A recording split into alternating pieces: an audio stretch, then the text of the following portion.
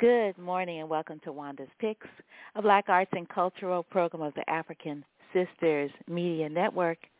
This has been a really wonderfully full Women's History Month, and today is our final Friday, and we are going to be bringing you the audio from a virtual interview with the director and artistic director of the play Hieroglyph, as well as Margo Hall is also the artistic director, the new artistic director of the Lorraine Hansberry Theatre, the first woman artistic director in the history of this theater. And I want to read you a little bit about Hieroglyph.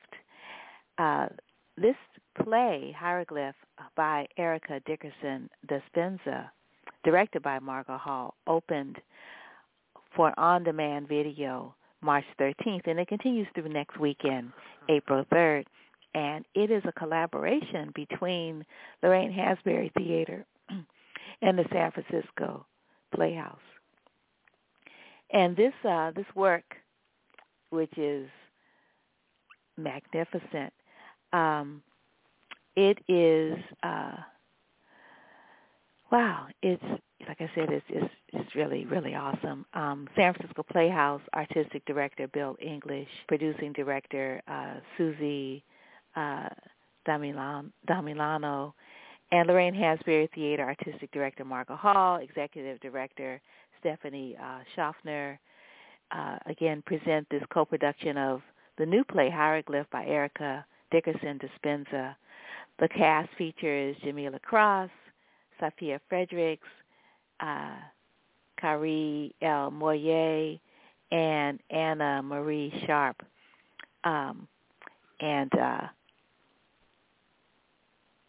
This work, directed by Margo Hall, marks the Lorraine Hansberry Theatre's first stage production since COVID-19 pandemic began a year ago.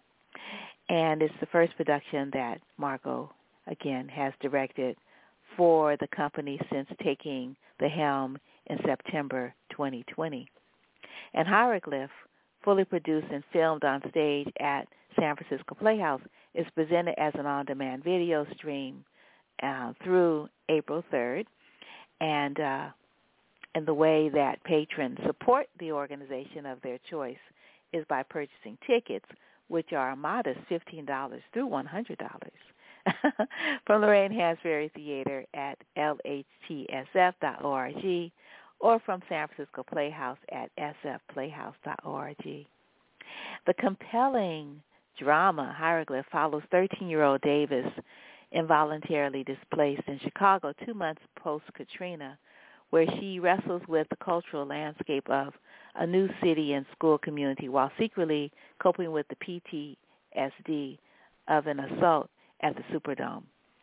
With her mother still in New Orleans, committed to the fight for black land ownership, and her father committed to starting a new life in the Midwest, divorce threatens to further separate the family already torn apart. Will Davis be left hanging in the balance? Hieroglyph traverses the intersection of environmental racism, sexual violence, and displacement, examining the psychological effects of a state-sanctioned, man-made disaster on the most vulnerable members of Katrina, or of the Katrina diaspora.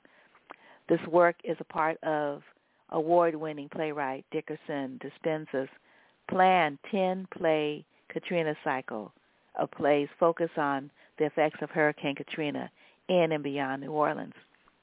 Now, you know that this person, Wanda Sabir, is from New Orleans and interested in all things New Orleans, and specifically in this disaster, I think 16 years ago, this August 29th. The playwright Erika Dickerson-Despenza is a black feminist poet, playwright, cultural worker, educator, and grassroots organizer from Chicago, Illinois. And she is one of America's most in-demand rising playwrights. Her recognition includes quite a bit, and you can read it in the program because I want to get you right to this interview with Margo Hall. She is just a phenomenal director, and the play is riveting. You probably want to see it a couple of times, so don't wait till the last moment to see it, because you can, definitely go back and see the work. Going to, without further ado, play this interview, and I hope you enjoy it. And check out wandaspics.com for other activities and things you can do this for the rest of the month, and then when April rolls around, there will be a lot of activities, because April is, I think it's Jazz Heritage Month as well as National Poetry Month. There was a week, and I think now it's a month. And the Museum of the African Diaspora always has really, really great programming. Nia McAllister has a wonderful series on Thursdays at 6, poetry every Thursday. And we're going to try to get some poetry happening like we did last year. We had poetry every month because we felt that in a pandemic, poetry is something that everybody needs. And without a pandemic, we're still in the pandemic. Poetry is still something everyone needs, and the poets are writing. Everyone's writing and doing lots of art. So, without further ado, here is Margo Hall talking about being artistic director of Lorraine Hansberry Theatre, what her plans are, as well as this marvelous production, Hieroglyph, that's up presently through April 3rd. Okay.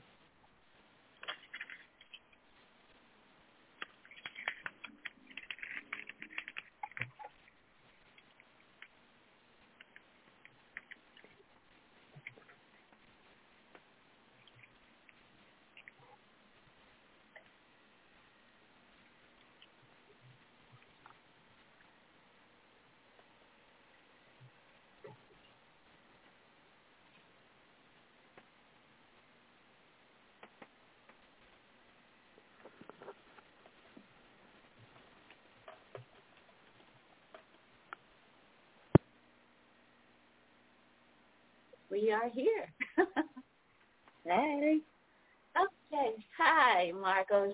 I'm so happy you were able to fit us into your busy schedule. You got a production opening, Lorraine Hansberry Theatre in collaboration with longtime friend San Francisco Playhouse, and you are artistic director. You still sharing with the community, teaching classes at UC Berkeley. You said. Yeah.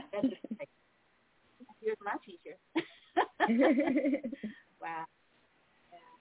So I'm going to read your bio from the website, the Lorraine Hansberry Theatre website, and just tell you how honored I am to have known you and been able to experience your wonderful artistic trajectory over the past 30 years. I think I was there in the beginning. We go way back. We go way back, Wanda. Yeah. Yes, we do. And thank you for always being there and supporting everything. Yeah. So you are an award-winning actor, director, playwright, and educator. You have been a leading presence in national and local theater communities for more than 30 years, as we already mentioned. You are the first female artistic director of the Lorraine Hansberry Theatre, named for the trailblazing Black female playwright of A Raisin in the Sun. You take the helm at a moment where artists of color demand representation and change in the American theater. With a career dedicated to bringing the stories of people of color to life, you are committed to creating a safe space for fostering Black artists, particularly Black female and non-binary people of color. You are also committed to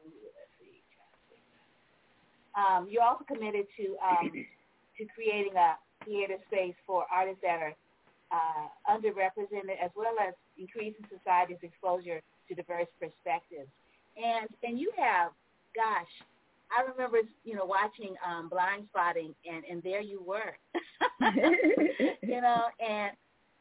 then I was just thinking back to, sort of seeing you in the various roles in August Wilson's plays, and then, when you were in Marcus Gardley's wonderful sort of Pan-African tale. I mean, we rolled through, Hurricane Katrina in that particular story, and you're a goddess, and you stick with the family, like you become a human being because you're so committed to seeing this family, come to safety. Like you would give up, and you didn't like being a human being at all because it was so different. I had to you had to get old. Right, exactly. And you were like, you were the goddess of beauty, and it's like, yeah, that's right. It's like I can't age. What are you talking about? Right, yeah. And then that wonderful play that you did, where you wrote it for your family, and you sort of told your story, and Marcus Shelby did the music. It was so wonderful. And, going with you to your father, your mother's house, where in the basement you met everybody. Yeah. And then now, wow. It's that, really, people really need to pay attention, because 30 years can go like, and you don't even realize that it's past. I mean, you're like one of the founding directors of the theater, Campo Santo. Like, oh my goodness. Ooh, phenomenal venue that you founded. So anyway, so you're sitting here with me. You're not teaching at the moment, and got the debut coming up on Saturday. So tell me about, maybe we could talk a little bit about your position, as artistic director. And Lorraine is getting ready to have a birthday in, May 19th. And that's right, 40 years. Yeah, 40 years. I mean, I've always had a relationship with Lorraine Hansberry Theatre as an actor or a director over the many years. And then I've been approached before about becoming the artistic director, because for the last maybe 6 years, they've had interim directors after Stephen Anthony Jones, stepped away. And but I didn't think I was ready. At that time, I have a great freelance career, and I was teaching, and I just wasn't sure that I would be able to, dedicate myself to that position at that time. And I was enjoying myself, just kind of doing whatever I wanted to do. So when everything happened with the pandemic and then the death of George Floyd, and a lot of artists started coming forward about their issues around anti-Blackness in these predominantly white institutions. And then we had the We See You movement happening in New York, and other various movements throughout the country around, these issues of anti-Blackness and systemic racism within our artistic community. And I thought about what theaters are going to suffer the most because of this pandemic. And it would be culturally specific institutions, because they don't necessarily get the funding that a lot of these predominantly white institutions get. And I was really concerned about Lorraine Hansberry Theatre. And I kind of just offered my service as a volunteer to say, how can I help? What can I do? And I also started a fund to fund Black theaters across the United States. And I started a GoFundMe with Aldo Billingsley and a few other folks. And we actually raised $143,000 that we were able to give to about 10 Black Black theater companies to help them get through this pandemic. And then I had a meeting with Stephanie and a group of us, me, Cleavon, and Aldo, Daryl V. Jones, who was the artistic director at the time, and we kind of came together and said, what can we do to help Lorraine Hansberry Theatre and as a volunteer. And then, we just started talking, and Stephanie said, would you like to take a walk and talk to me about your thoughts on Lorraine Hansberry Theatre? And at the time, Darryl V. Jones was completing his time because he was going to be there for like 3 more months at that time. So they were actively searching for an artistic director. So I went for a walk with Stephanie, and next thing you know, we were talking about what we were going to do for the theater, and she kind of said, you think you want to come on board? And I said, yeah, I think it's about that time. So after our hike, we came together, and I decided that it was time because I felt like I had a moment of clarity during all this confusion as to where my alliance needed to be. And I knew that I needed to be with a Black institution and to spend less of my energy trying to work with predominantly white institutions and their issues around race and them trying to get themselves together. And I was like, I'm just going to go over here and make a safe space for the artists so that they don't have to deal with these issues that are coming up with these other theaters. And so that has basically been my dedication to this position, is creating that safe space, trying really hard to create a nurturing ground for new artists to make a space where our Black and brown folks feel welcome and feel like their work can blossom without censorship or trying to please a white audience. That's really, really wonderful. I remember the Juneteenth initiative last year. That that play and that initiative. That's really wonderful. $143,000. Wow, that's great. Yeah. Do you remember? Can you share those theaters that you were able to assist with those funds so that they continue? Because I know the Black theaters, a lot of them, that existed in the past, we don't have as many anymore. Yeah, and this was, nationwide.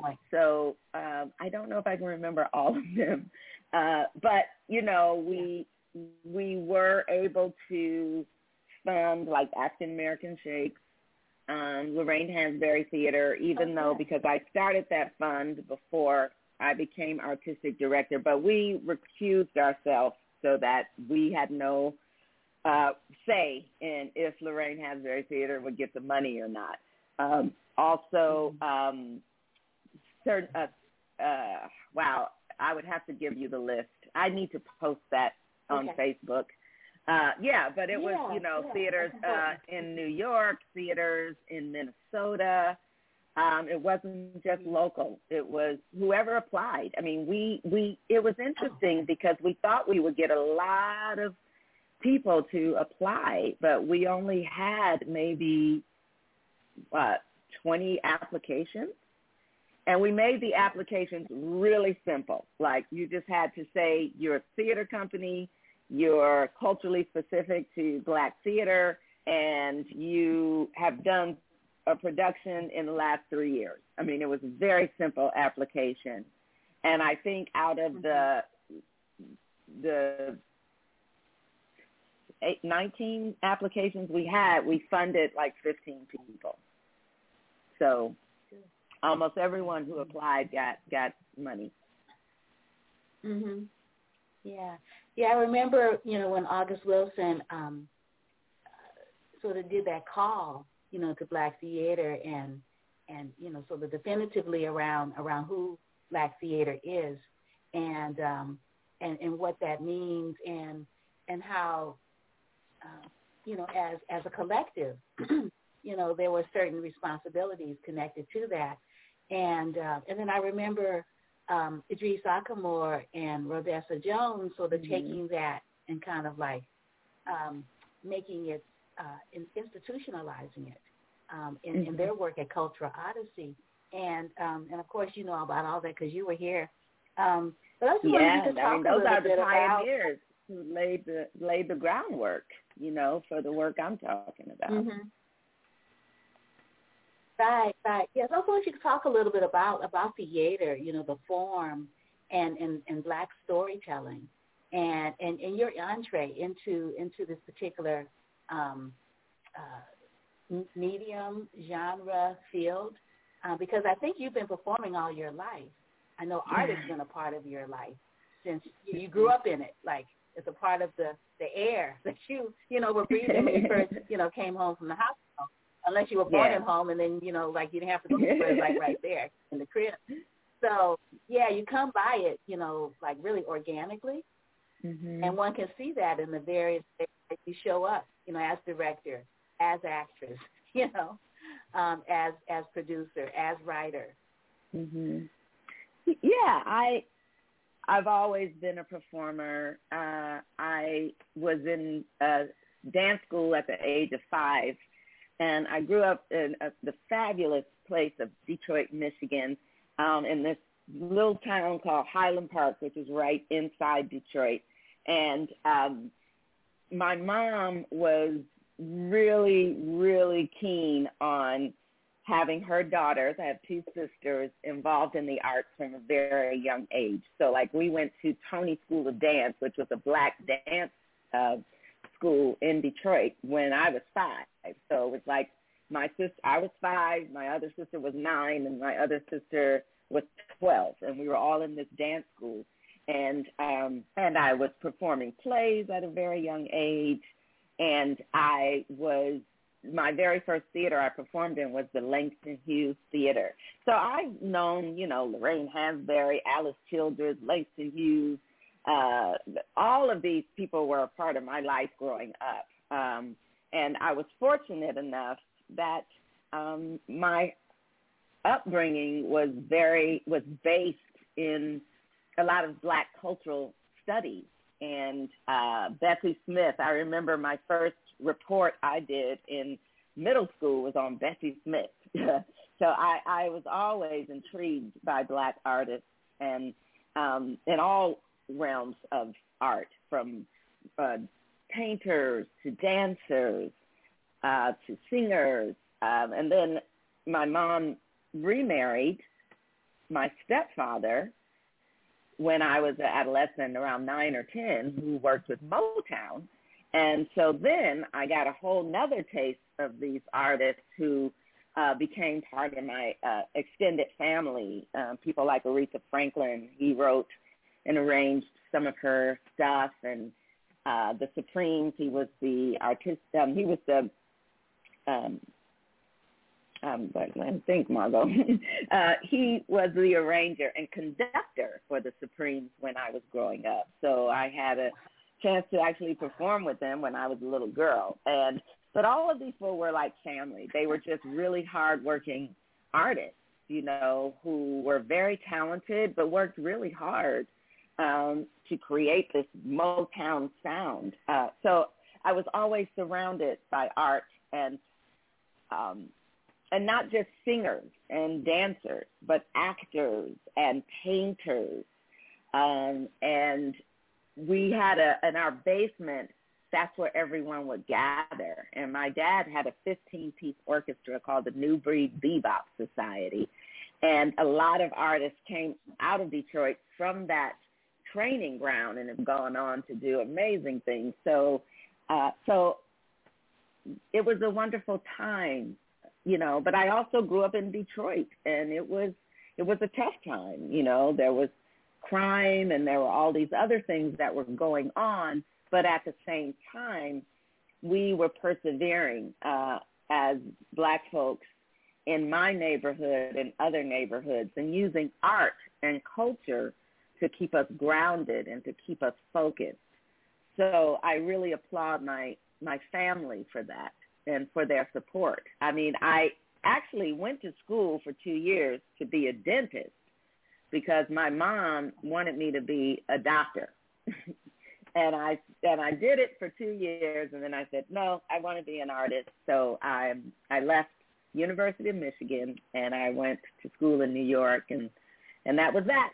And then I just continued my career from there and ended up in the Bay in the 90s, and then got hooked up with Campo Santo, and that's where most of my training ground came from here in the Bay, and was able to create some really good work with some amazing people who I love and who I'm still connected to today, and got some new stuff coming out with Campo Santo soon that I'm super excited about. So that's a little bit about my background. Right, yeah. Do you want to share the names of your co-collaborators, founders at Campo Santo? Yes, John San Jose, Michael Torres, and may he rest in peace, the amazing Luis Sagua. And we got this little gritty city company up on its feet in the 90s and just worked with amazing writers like Octavio Solis and Naomi Izuka and Jessica Hagedorn, doing plays that a lot of theaters were afraid to produce. But we were brave. We were risk takers, and we had this little 70-seat theater at Intersection for the Arts, and we worked with these young folks like Shanaka Hodge and David Diggs and all of these superstars that are tearing up the world right now. And that's how I met David, was through Campo Santo.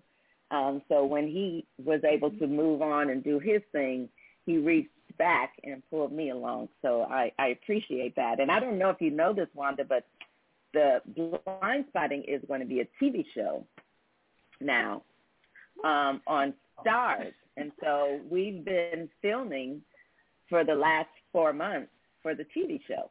So I will be playing Nancy, his mom, again, in the TV show. Hopefully it'll come out, I think, this summer. I'm not sure. We just finished the last episode in Oakland last week or a week and a half ago. Yes.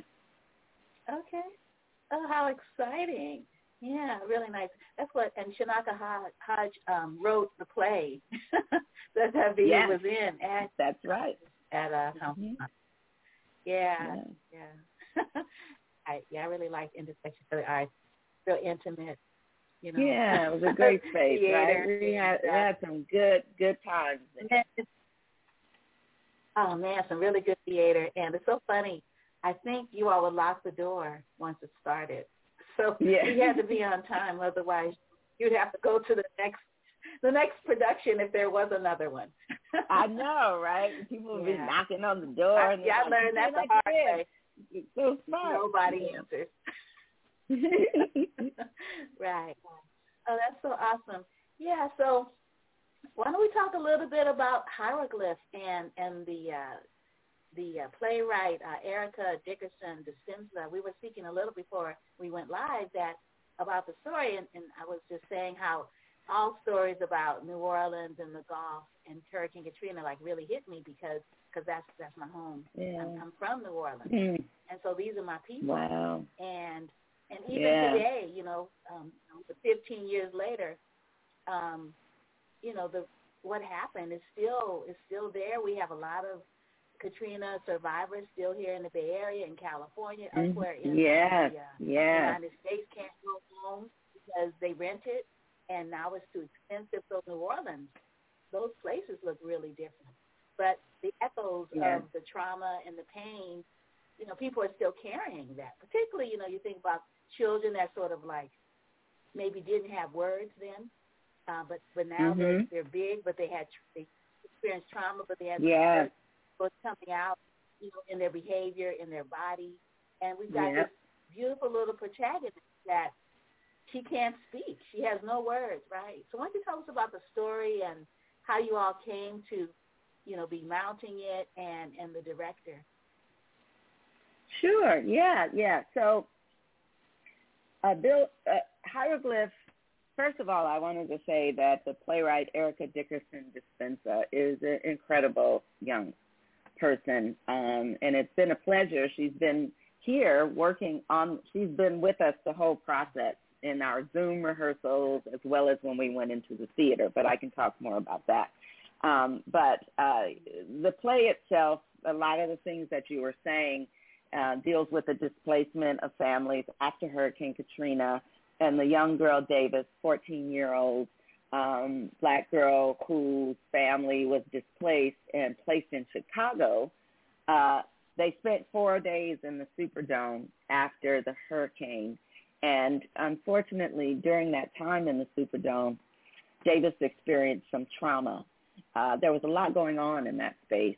And when you look back and you read the articles and you see the documentaries, it still does not tell all of the tales of what went down. And I think a lot of the stories of abuse and things like that were never spoken of. And so Erika is bringing that to light and talking specifically about the abuse of young Black women and just the abuse on Black bodies and how it gets swept under the rug because people don't think it's important. And so she is talking about that in this play through the character of Davis and allowing Davis to express her trauma in her artwork. And so her teacher notices how she is kind of doing this peculiar type of art where she is showing bits and pieces of something. And the audience is aware from very early on that Davis was abused in the Superdome. So it's more about us watching navigate through that and try to help Davis through this journey.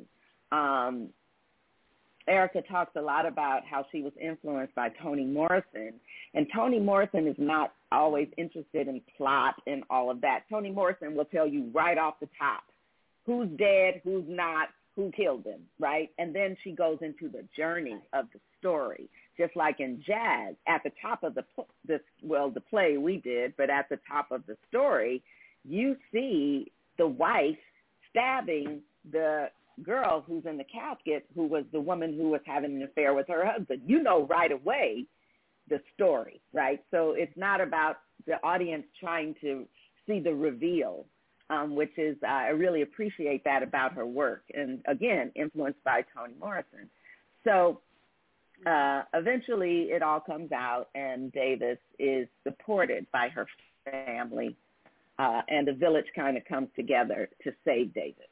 And I think that's important for the play because it offers hope, because it is a very intense play, you know, and I say trigger warning. It does deal with some really strong issues around rape and abuse. So, but we have to tell those stories, right? Because we have to highlight what is happening to our young Black girls from sex trafficking to murder, as in Breonna Taylor, right? And so if nobody else is going to talk about it, we have to talk about it. And it is uncomfortable, but it's bringing these stories to life. And the Erika was influenced by a story of a young girl named Shatoya Curry.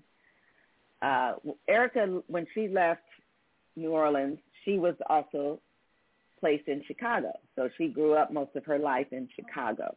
And when she was a young girl, she heard a story about Shatoya Curry, who was a girl who was raped and murdered in the projects. And it was a really horrible story, and they found her body in the project stairwell. And that stuck with Erika. And you'll see in the play, one of the characters mentions Shatoya Curry and that story, and that was also part of the influence of why Erika is writing this play about young Davis. Mm-hmm. Right, yeah. Hope you could talk a little bit, I don't think it'll give away anything, about the relationship that Davis has with her father. I read a little bit of the play, and it's I think it's a beautiful relationship. You know, like you don't get a chance to witness girls, children, and their father relationship enough. You know, Black girls and Black fathers, you know, that are loving and nurturing, and you can talk to the dad, and you know, like it should be, like normal. You know, kind of like normal life. Yeah, it is normal. And they just don't show that. Since they've gone through. Yeah, it's like, you have that kind of relationship with your stepdad, right? So So it's, but in the play, what's interesting about Davis's relationship with her father, whose name is Ernest, it's tough for them because Davis's mother is not there. So another part of the play is that Davis's mom, she stays in New Orleans to kind of fight for their property when they're displaced and put in Chicago. So Davis and her father are trying to navigate kind of a new relationship where he is struggling to raise a 14-year-old girl that was mostly just had a deeper relationship with her mother, right? So, and then the idea that she would have to go to him and talk about this abuse is really difficult for Davis. And she doesn't have her mother there to talk to. And you get a little sense of that in the conversations where the phone calls that the father has with the mother, that the mother has chosen not to be with them right now. So they're kind of separated. So you do see the blossoming of this relationship with the young girl and her father, and a very tender moment by the end of the play of them really coming together. So yeah, it does show that a caring father who's trying to figure out how to be a dad under these circumstances in this whole new place with a 14-year-old and how he's navigating that. And I just wanted to give a shout out to the cast because it's an amazing cast. Kyrie Moore is playing the father. Sophia Fredericks is playing the teacher. The lovely Jamela Cross is playing Davis. And then a newcomer, Anna Marie Sharp, who is actually one of my students at UC Berkeley, is playing Leah. So it's very exciting that I get to bring one of my students into the professional workplace, right? Which is also a big part of my life is mentorship, working with these young folks, giving them hope, giving them focus, and allowing any opportunity I have to reach back and bring someone forward. Mm-hmm. Yeah. So the play is it's going to be an on-demand video streaming March 13th through April 3rd this year, and people can get tickets, $15 to $100 from Lorraine Hansberry Theatre from the website lhtsf.org or San Francisco Playhouse, sfplayhouse.org.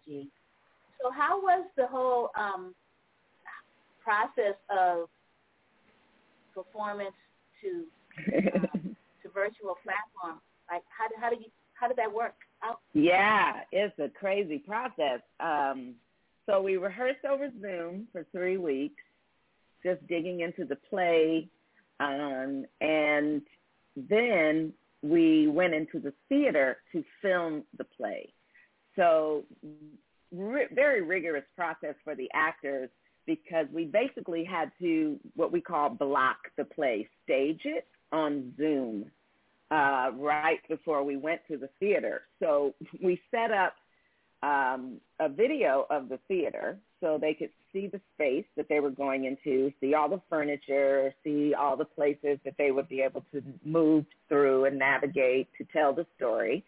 So we blocked it over Zoom, went through the script, said you cross here, you go to the table here, so that when we got into the theater itself, we only had 2 days of rehearsal in the space where they could move around and block everything.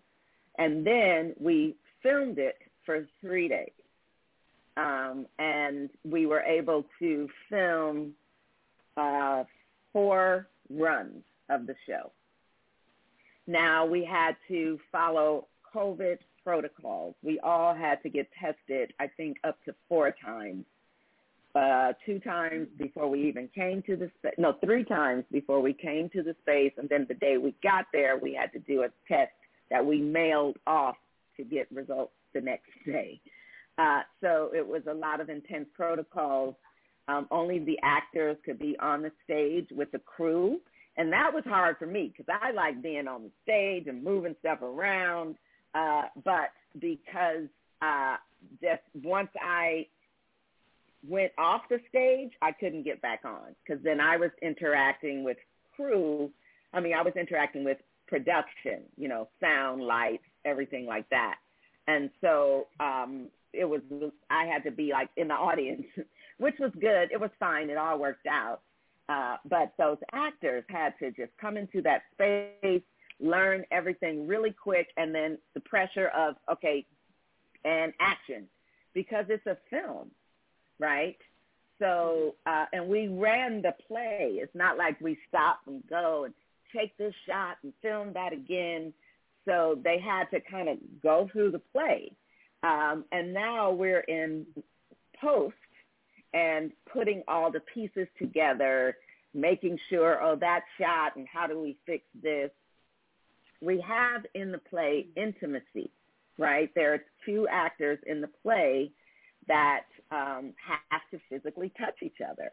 And that was a big deal with the union, because they said, well, we don't know about that. I mean, how do you do that during COVID? So we had to put the actors up in a hotel for the whole time, so that they were quarantined outside of the other actors, because those two actors had to be intimate with each other. So they were actually quarantined in a hotel, which was across the street from the theater. And the only thing they could do was stay in their hotel, go to the theater, go back to their hotel. Food had to be delivered, everything.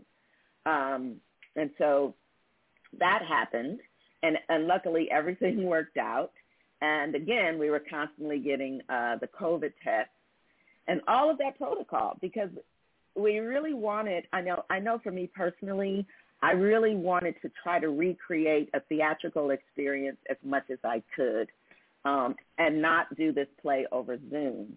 I feel like it was kind of the best way to do the play. And I think there's still kind of quirky things that happen. Sometimes the filming is not exactly right. But I do think that it gives the audience a real experience of witnessing something that is a play. And it still has cinematic value as well, because there were certain things we could do and make them more cinematic, because we were using 3 cameras to film this whole play. So I think it should be a wonderful experience to watch, not only to see this phenomenal play, but to see these actors and to see how you can start to combine the elements of film and a play together to create a theatrical experience. So I'm looking forward to seeing what people think. Sure. So with regards to your relationship, Lorraine Hansberry Theatre's relationship with San Francisco Playhouse, it's a relationship that has been in existence for a minute. So if you could talk a little bit about that, and then between the two theaters, you know, producing this play, Hieroglyph, together, did Lorraine Hansberry Theatre already have the filming expertise as well, or the San Francisco Playhouse, or did you both bring that particular experience to the table and then collaborated around the production? How did that work out? Yeah, so talking about the history with SF Playhouse and Lorraine Hansberry Theatre, the first play I ever directed for SF Playhouse, which was called The Story, was a co-production with Lorraine Hansberry Theatre. And then there were a couple other co-productions with LHT. It may have been 4 or 5 altogether.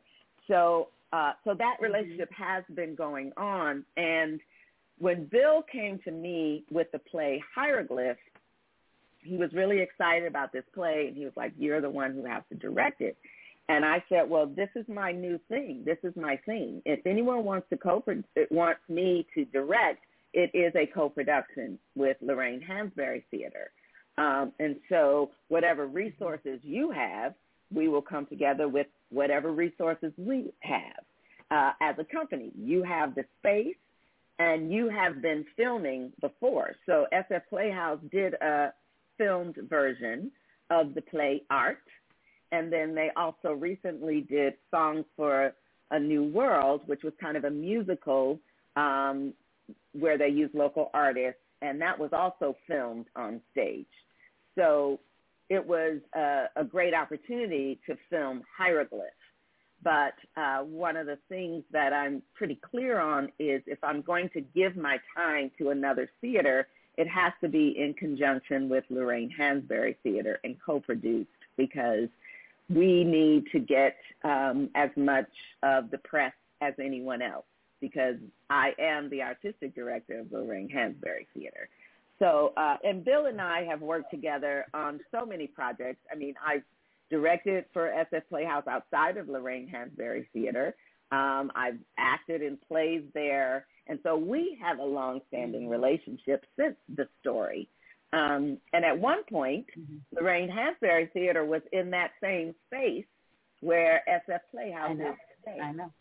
So, so to be in that space it's important to me. And so to do this play in that space with this co-production, I think, is just continuing that relationship.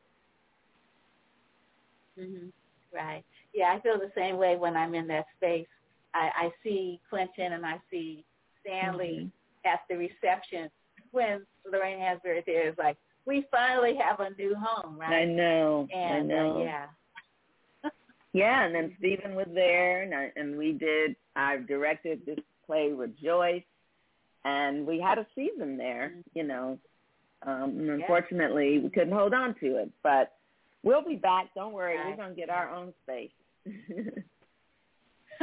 Yeah, I was reading that that's one of you know, you have a list, and that's on your list.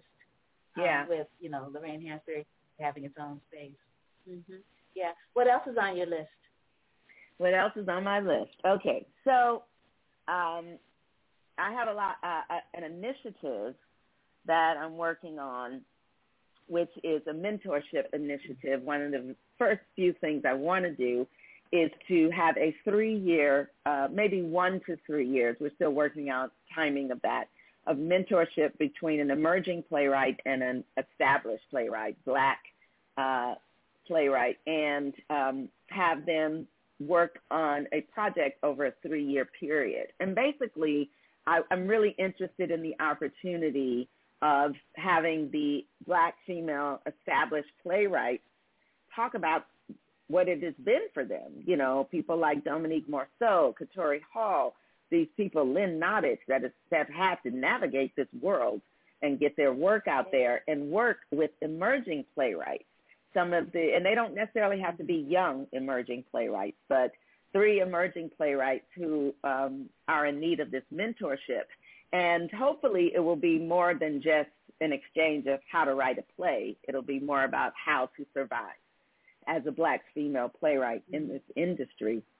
And I'm hoping that we would be able to meet once a year for an annual coming together at a Black-owned space and just spend some retreat time together and really learn from each other on many different levels. And also if you got some young folks with some older folks, there's some intergenerational learning, right? What can they teach us?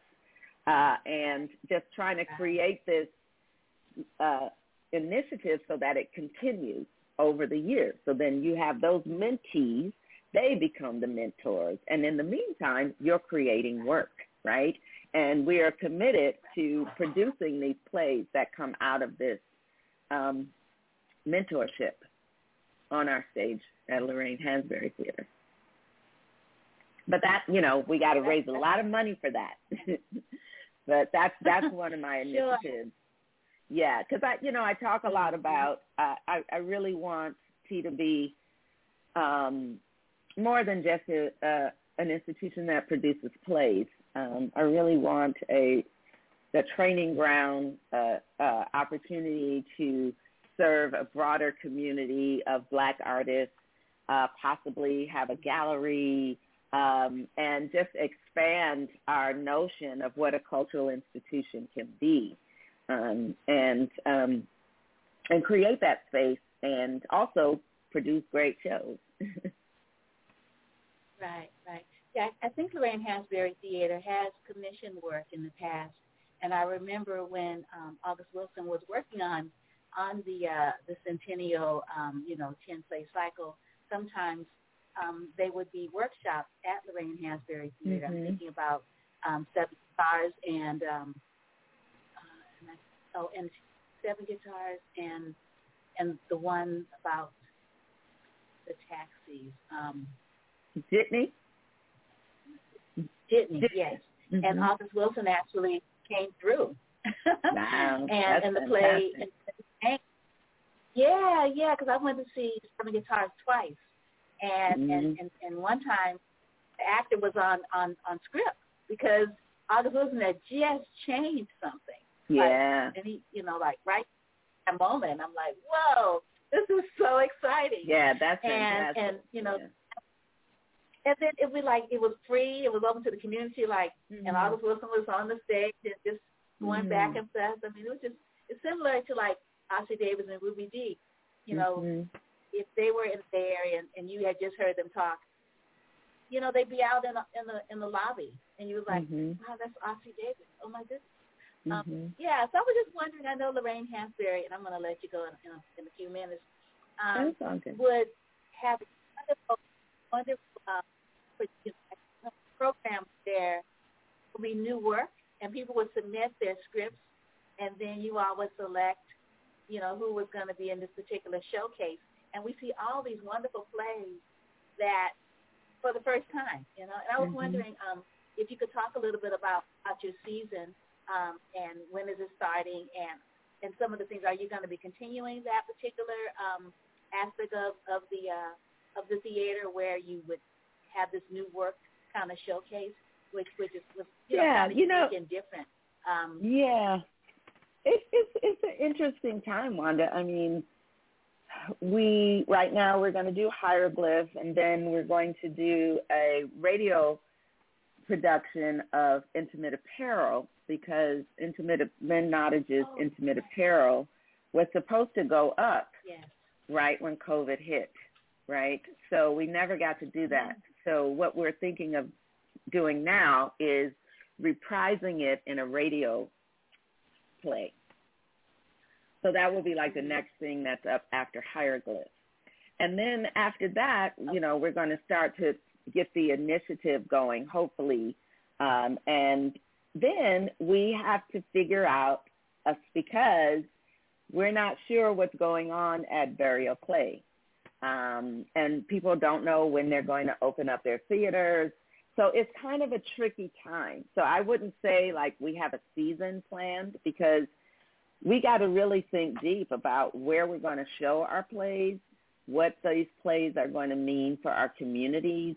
So we're in the process of trying to figure out just where we're going to be.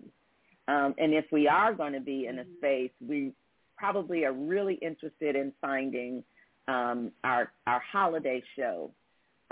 So trying to figure out what that's probably when we feel like we might be back in a space, of whatever space that's going to be.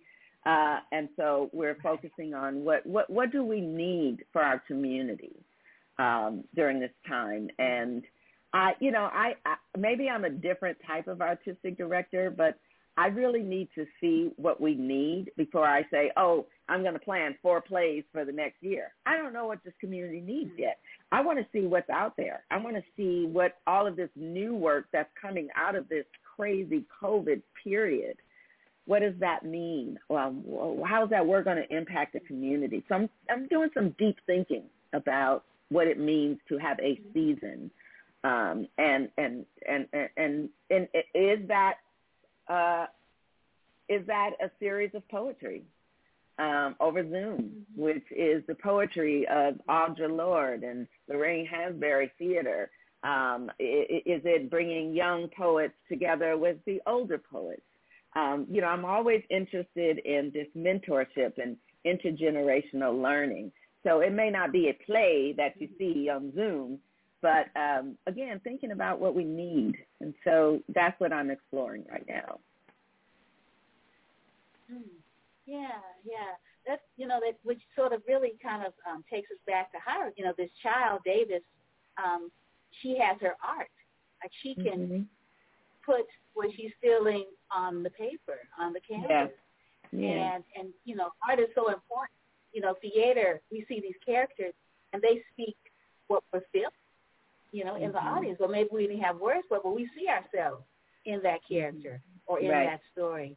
And you spoke about safety, when you were talking about that safety where you don't have to explain because the people around you know they're your people. So you don't have to start with the introductory remarks because we're in the same space. We know each other. We know the history because we're Black people.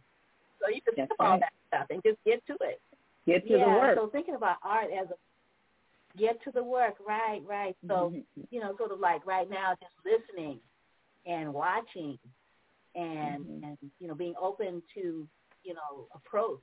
Like what, like you say, we just came through a whole year of being distanced and being distant sometimes in spaces where we had to be careful because we weren't safe or distance and, and having your basic needs in peril, like housing. Like how many people lost their housing? How many people I know, are like housing instability, food, having to work jobs that put you in danger every single day you go to work. That's right. How many people lost their family members, lost lives? I mean, I think we want to really think about community when we come back, whatever that means. But it's going to be some coming together on a whole different level, I feel, where we can support each other with art and, like you say, with other resources and trying to figure out what that looks like. Right, yeah. Well, I'm looking forward to, your plan as it unfolds and hopefully, the broader community to maybe, be like a fishbowl. We could be outside holding you all as you all talk, in these sessions. So we can be interested too. Yeah. So for those, don't want to miss Hieroglyph, Erika Dickerson-Despenza's play directed by Margo Hall, collaboration between Lorraine Hansberry Theatre and San Francisco Playhouse.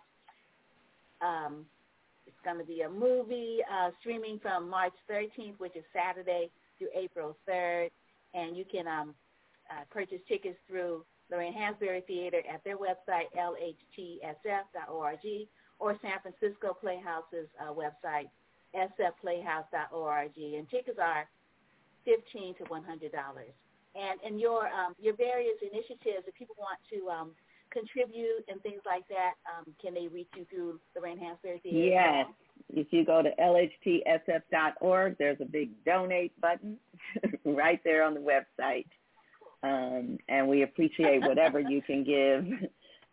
It is definitely important to fund the Black institutions and any theaters that are culturally specific, because normally they don't necessarily have all the legacy funds that a lot of the predominantly white institutions have. And one of the things about creating a safe space for our artists to come home to, we still have to compete financially with these larger spaces, or just with spaces that have the same capacity as we do, but they just have more funding. So I don't want to be a theater that says, oh, bring your work here, but we can't pay you as much, but you come to the Black theater. No, I want to be able to pay, if not the same, more. And that's why the funding is important, so that we can compete and we can create not only a safe environment, but, an environment where a person is paid their worth. Right, yeah. Well, thank you again for joining us, Margo, and looking forward to seeing you in Blind Spotting on Stars. That's going to be fun. That's going to be fun. And, definitely love to have you again to come and stay with us and let us know how things are going and other ways that community can be supportive of Lorraine Hansberry, our premier African-American theater here in the Bay Area. Thanks, Wanda. Thank you for always supporting me and the whole community, always being our advocate. We can't do this without you, so thank you. Thank you. Oh, you're welcome. You take good care. Okay. Bye now. Peace and blessings. Same to you. Bye. So that was Margo Hall, and I'm going to play a musical selection, and we might end a little bit early, but I'm going to play Michaela Gaston and one of my favorites, Hambone.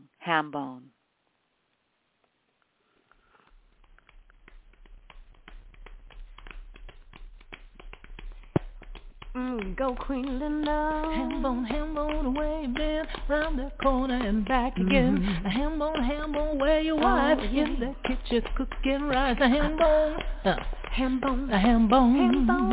me hambone. Give me some hambone. Well now hambone, put them on your shoulder. If you get a pretty girl, I'll show you how to hold her. Hambone, where you been? All around the world and back again. Hambone, crazy hambone, the hambone,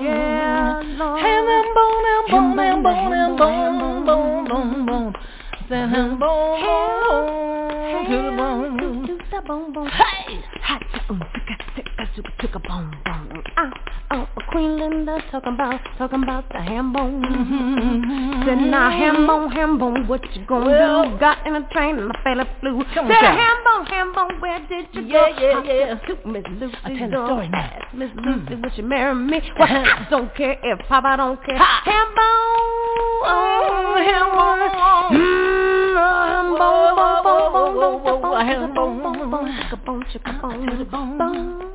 Baba to the bone, I take a say, come on, boom, boom, boom, boom, boom,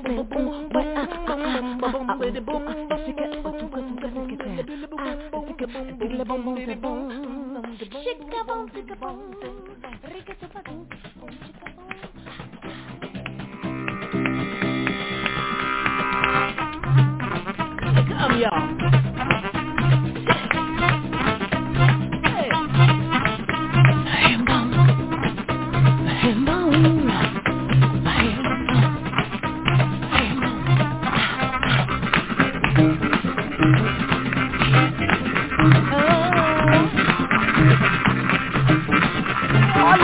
Play that thing.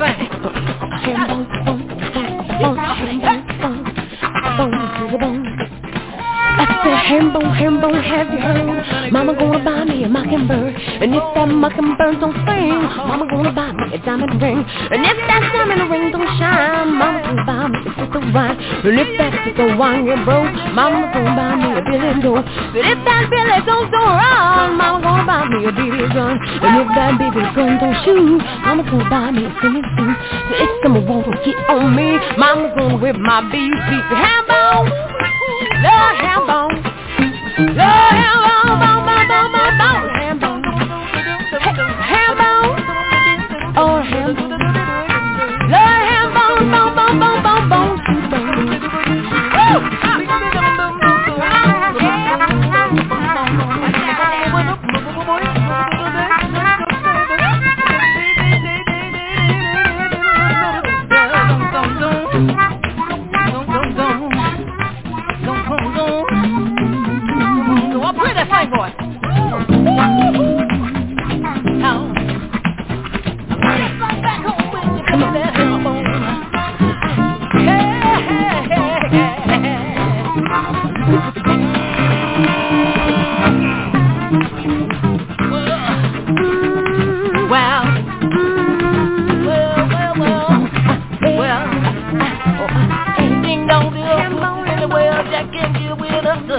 When he come down and broke their collar, but you know they had some collars with a hambone had to me.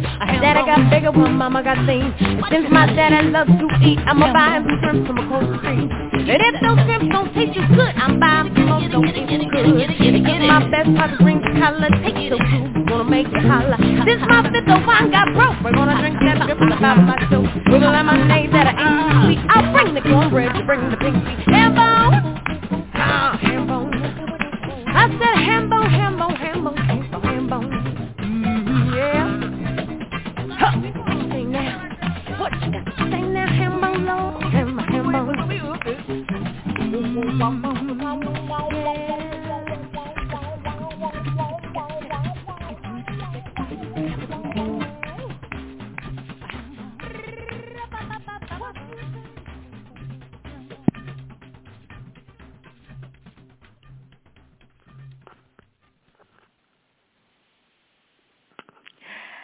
Yes, ham bone.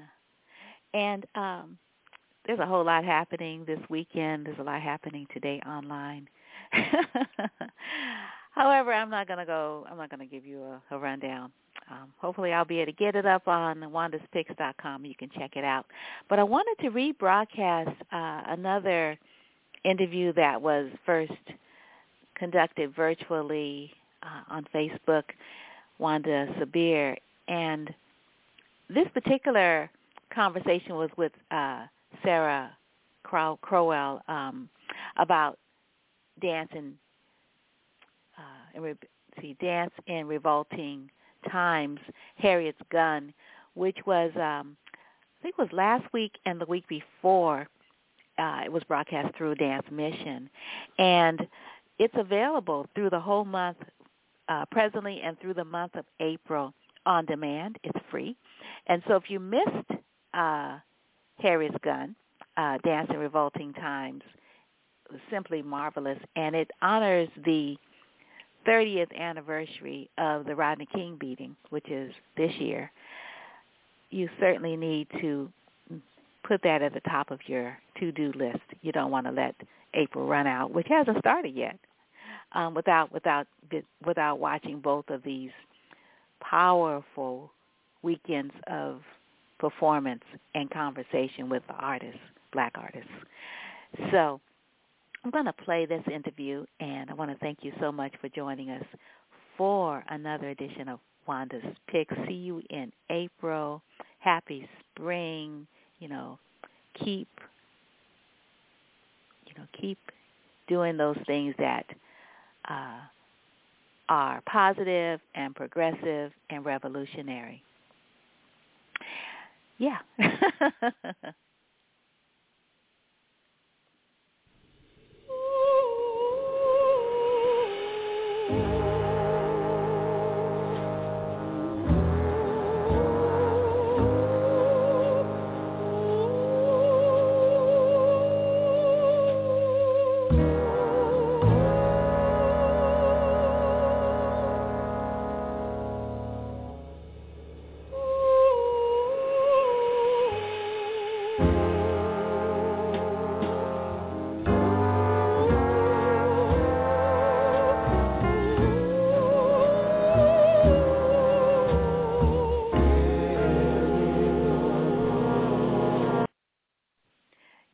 You know what? I think I tried to do this before, and it was not the right interview. Darn.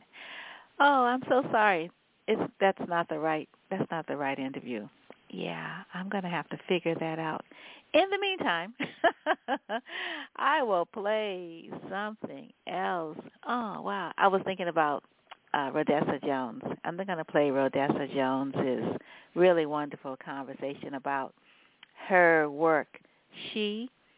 It was the resurrection of She. Oh, my gosh. Such a great conversation. This goes back, it kind of works.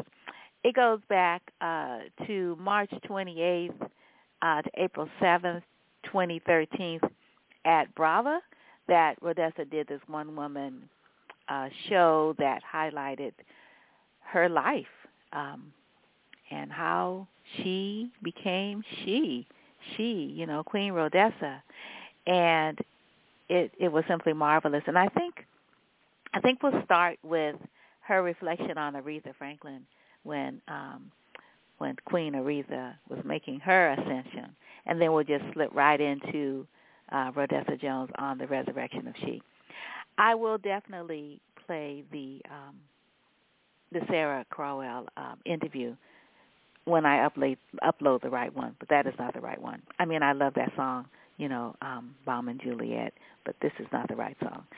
So see you next week. Next Friday is Good Friday, and the Resurrection Day is that weekend. So for those who are fasting and reflecting on atonement, keep it going. Keep it going. That's how we live the right life. That's how we live the good life, one that is constantly being reviewed.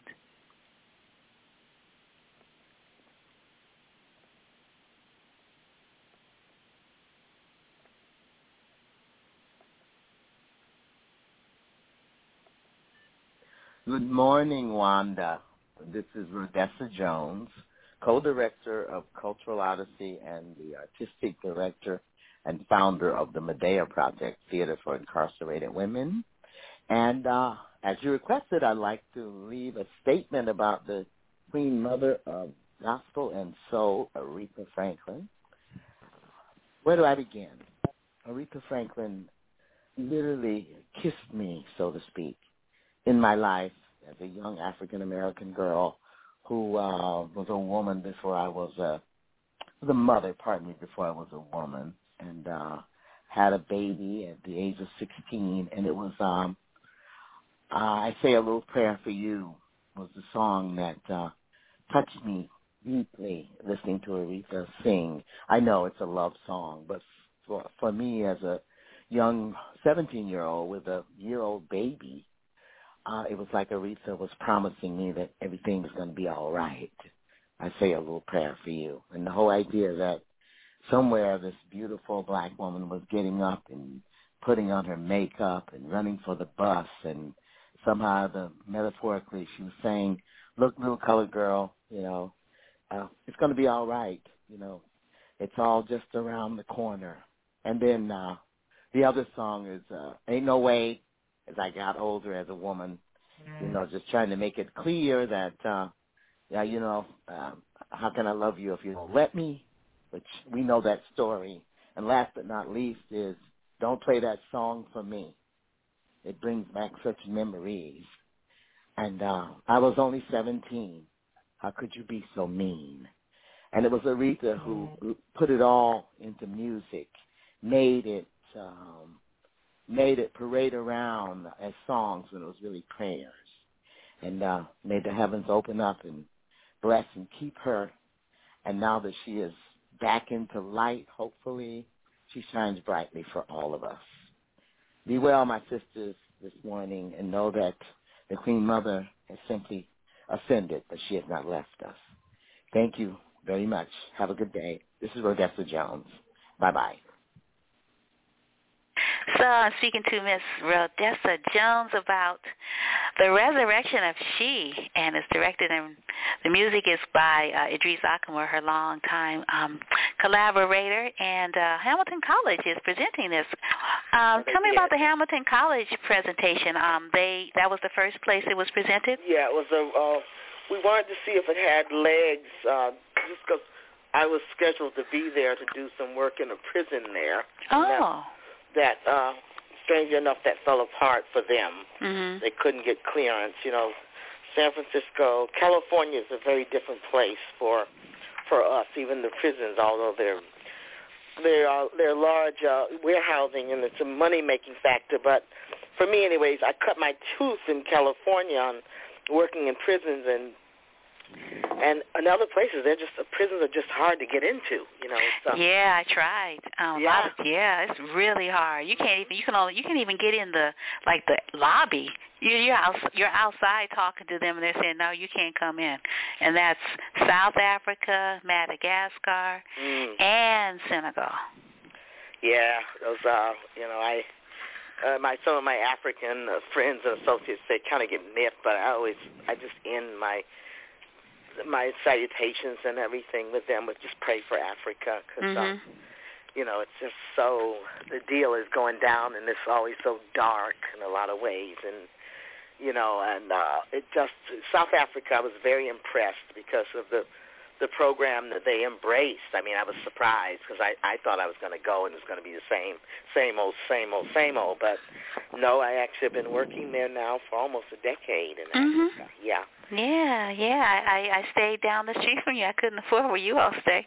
Oh yeah, well that was thanks to the Rockefeller Foundation, actually. Oh, okay. Yeah. It's a nice neighborhood. It doesn't feel like Africa at all. I mean, there's a 7th Street. Yes. And, but I was just taught. I was just at Brown this past weekend. I did a major creative survival workshop with students at Brown. And I had a young lady from Kenya, and she was talking about how Africa is looking more and more like that. Wherever there's any affluence, it's like those nice neighborhoods that are all locked down now. Like you cannot get, you living in those neighborhoods. It's like you got to have a key to do this, you got to have a key to do that, because the poor is pounding at the door, and the rich are getting richer, and they're not. Then they don't look like black Africa, basically. So the guy that owns the spot that we ran, he's a white South African who wears a mask of gentility, and but I've got to know the people who work there, and and it's still slavery, it's still largely slavery. One of my favorite maids, she quit, she wanted to be a nurse, and this man was not going to have her giving him hours when she could work, and because she was trying to go back to school and better herself. It was just insane. And I've been very supportive of her as well, right down to sending money every few months to her and her family because she's trying to find another job. But she did get into school and got some support from some organization, but she lost her job because she was attempting to better herself, Yeah, he wouldn't let her work there, and because she was calling her own hours. It was pretty amazing. Yeah, we take so much for granted, even as crazy as it is in this country. We take so much for granted about where you can go, what you can do, how you can dream, Yeah. And speaking of dreaming and telling stories, it seems as if, you were born telling stories. You must have been, eating this great produce that your migrant, family members, the adults in your family, as you were traveling along the East Coast, they were traveling on the East Coast picking vegetables and fruits and telling stories, perhaps? Yeah, well, the storytelling really was handed down from my grandmother, my mother's mother. Early on, even before the migratory legacy started to happen in my family, my grandmother, that's how she took care of all of us. That's how she kept us focused, and she was just a master storyteller, I knew about Uncle Remus long before Walt Disney, Brer Rabbit, Brer Fox, and then my dad was also a wonderful storyteller in that, he passed on not all of them, but a lot of the stories that Zora Neale Hurston proceeded to capture in her anthological studies. My dad was already telling us these stories about the talking mule, and my father had even been to Eatonville when he was a young man. Yeah. Did he meet Zora Neale Hurston? Was she still there? I have a feeling that I have this premise. Maybe it's my own storyteller, but there is a sad story in my family that my mother shared with my brother Bill and I. Very interesting in that Bill was presenting The Last Supper at Uncle Tom's Cabin. This was like back in the late 80s, 90s, and we were all in the limo circling the block trying to find a way to get out. My mom was with us. It was Bill and I. My mother started telling us the story of how my father had killed my Uncle Pat, her older sister's husband. They had been brothers, literally. They had been so close. But it was over a woman, a fancy city woman, who would sit on the commissary steps and share stories with these men. And apparently they both fell for this woman. And in my heart of hearts, I think it was Zora Neale Hurston. Oh, Oh, my. Wow, that's cool. Yeah, that both of these men saw her and heard her and had never been in the presence of such a sparkling, free spirit ever. And my mother said that it was that woman in that red, that red tilted hat. And I think that my father and my uncle both fancied them. They were both handsome, you know. I don't remember a lot about my Uncle Pat. I remember a picture of him, but my father was very handsome, and I think that they just got a kick out of her presence, and she's probably a great flirt. And my Uncle Pat came around the morning that she left town, and he had a gun, and he wanted to kill my dad. And my mother and my aunt, to this day, they don't know really what happened. But I think it was either my father got to spend a little more time with her than my uncle, and at any rate, my father killed him first. Wow. Yeah, it was just this blazing, crazy battle between these two black men over something that was not spoken. And my mother said, I think it had to do with that fancy city woman that Verna Hurston got on a train the same morning, and I guess all the women were a tad relieved. I'm saying Verna Hurston, this woman did, and left town, and then my uncle came over to kill my father. And my father apparently was ready for him, you know, and shot him first when he came up on the property, you know. Yeah. Wow, that sounds like something out of a Zora Neale Hurston tale. Yes, really. So, amazing. Yeah, so that's my Zora Neale Hurston story, and I'm sticking to it. Yeah, why not? Why not? So, you are bringing the Resurrection of She to San Francisco at the end of this month. I believe it's the 28th. Yes. And it's going to be at Brava Theater for, I don't know, is it a week? 2 weeks.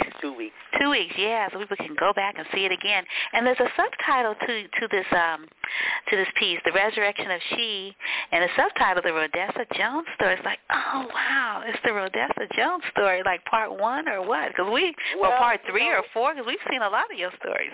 Well, it's a return to some old material, and that I with my work in Africa and my work in San Francisco with the Medea Project methodologies, it has been an incredible eye-opener, looking at how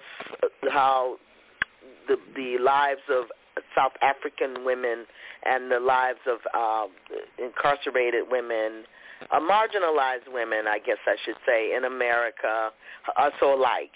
And on one level, I marvel at whatever has brought me to this place in time where I can mine stories from women. Women will share just about anything with me. And so I decided in making the Resurrection of She that I was going to go back and examine my methodologies, and could I do the same thing openly to myself, to craft my own journey, you know, as a woman, as an artist, as an African-American woman, as a mother, as a grandmother, you know, could I chart my own course? And so that's what the Resurrection of She basically is. It's like looking at the way our lives are really like an onion, you know, we keep peeling back layer after layer after layer. And how many times have you died? When did you die? You know, I mean, I had a baby at 16 by a boy that I was so innocent. He said he loved me and held my hand in the moonlight and sang the Beatles, When I Get Older, Losing My Hair, when I'm 64. And then everything that happened out of that betrayal in a lot of ways. I mean, and then, of course, when I came up pregnant, it was my fault. You know, obviously I wasn't a nice girl. He turned into somebody I did not recognize. And I had to move on. I had to live on. But you have to let go of who you were, and that is a death in itself. And then he just died. He just died just after Christmas, my daughter's father. Mm-hmm. And that is another death. I went to his memorial because my daughter is in Dubai. And she said, Mom, I know you might not want to do this, but would you go? And I said, of course I would. Of course I'd go. And in going, well, first of all, rewind, I went to see him with my daughter and granddaughter in hospice before he died. Mm-hmm. And I was looking at him, and I realized that I did not know the man, the 60-some-year-old man who was ranting and raving in that bed. I knew the boy.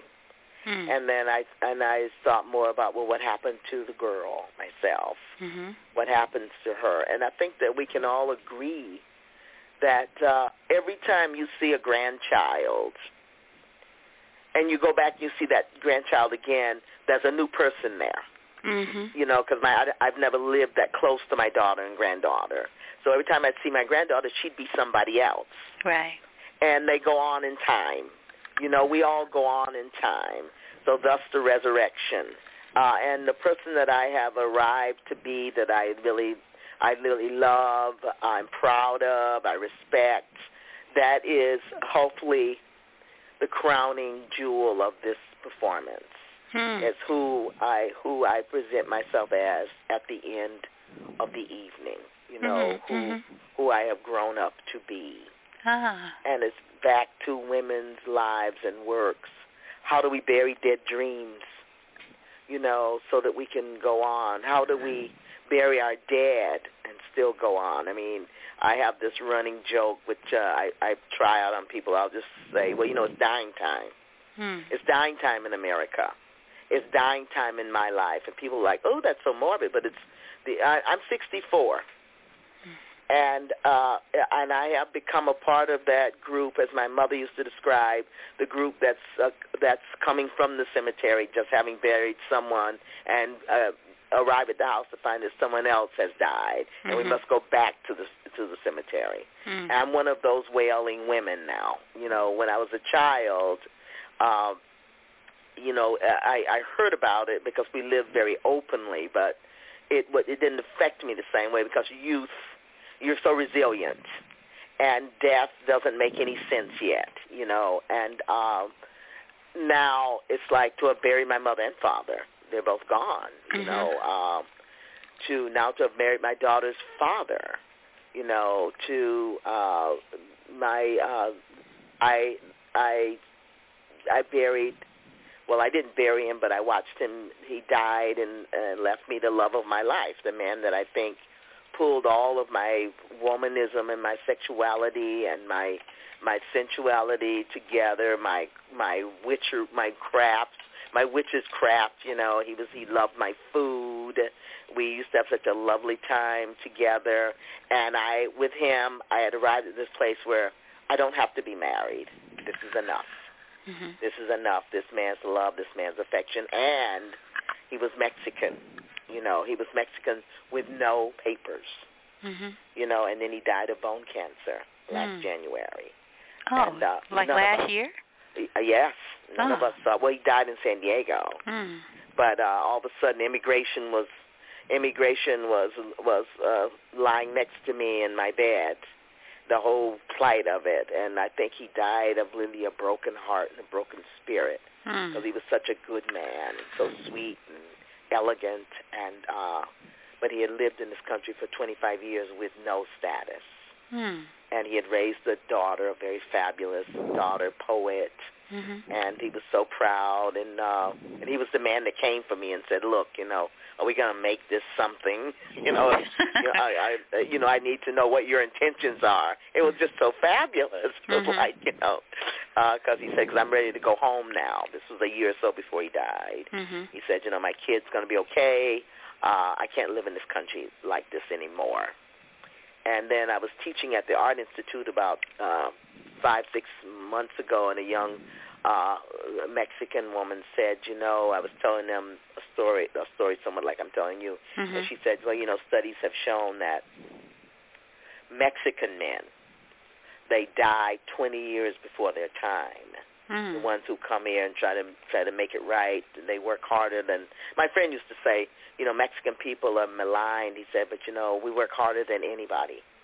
We work harder than the Bolivians. We work harder than the Colombians. We work harder than the Salvadorians.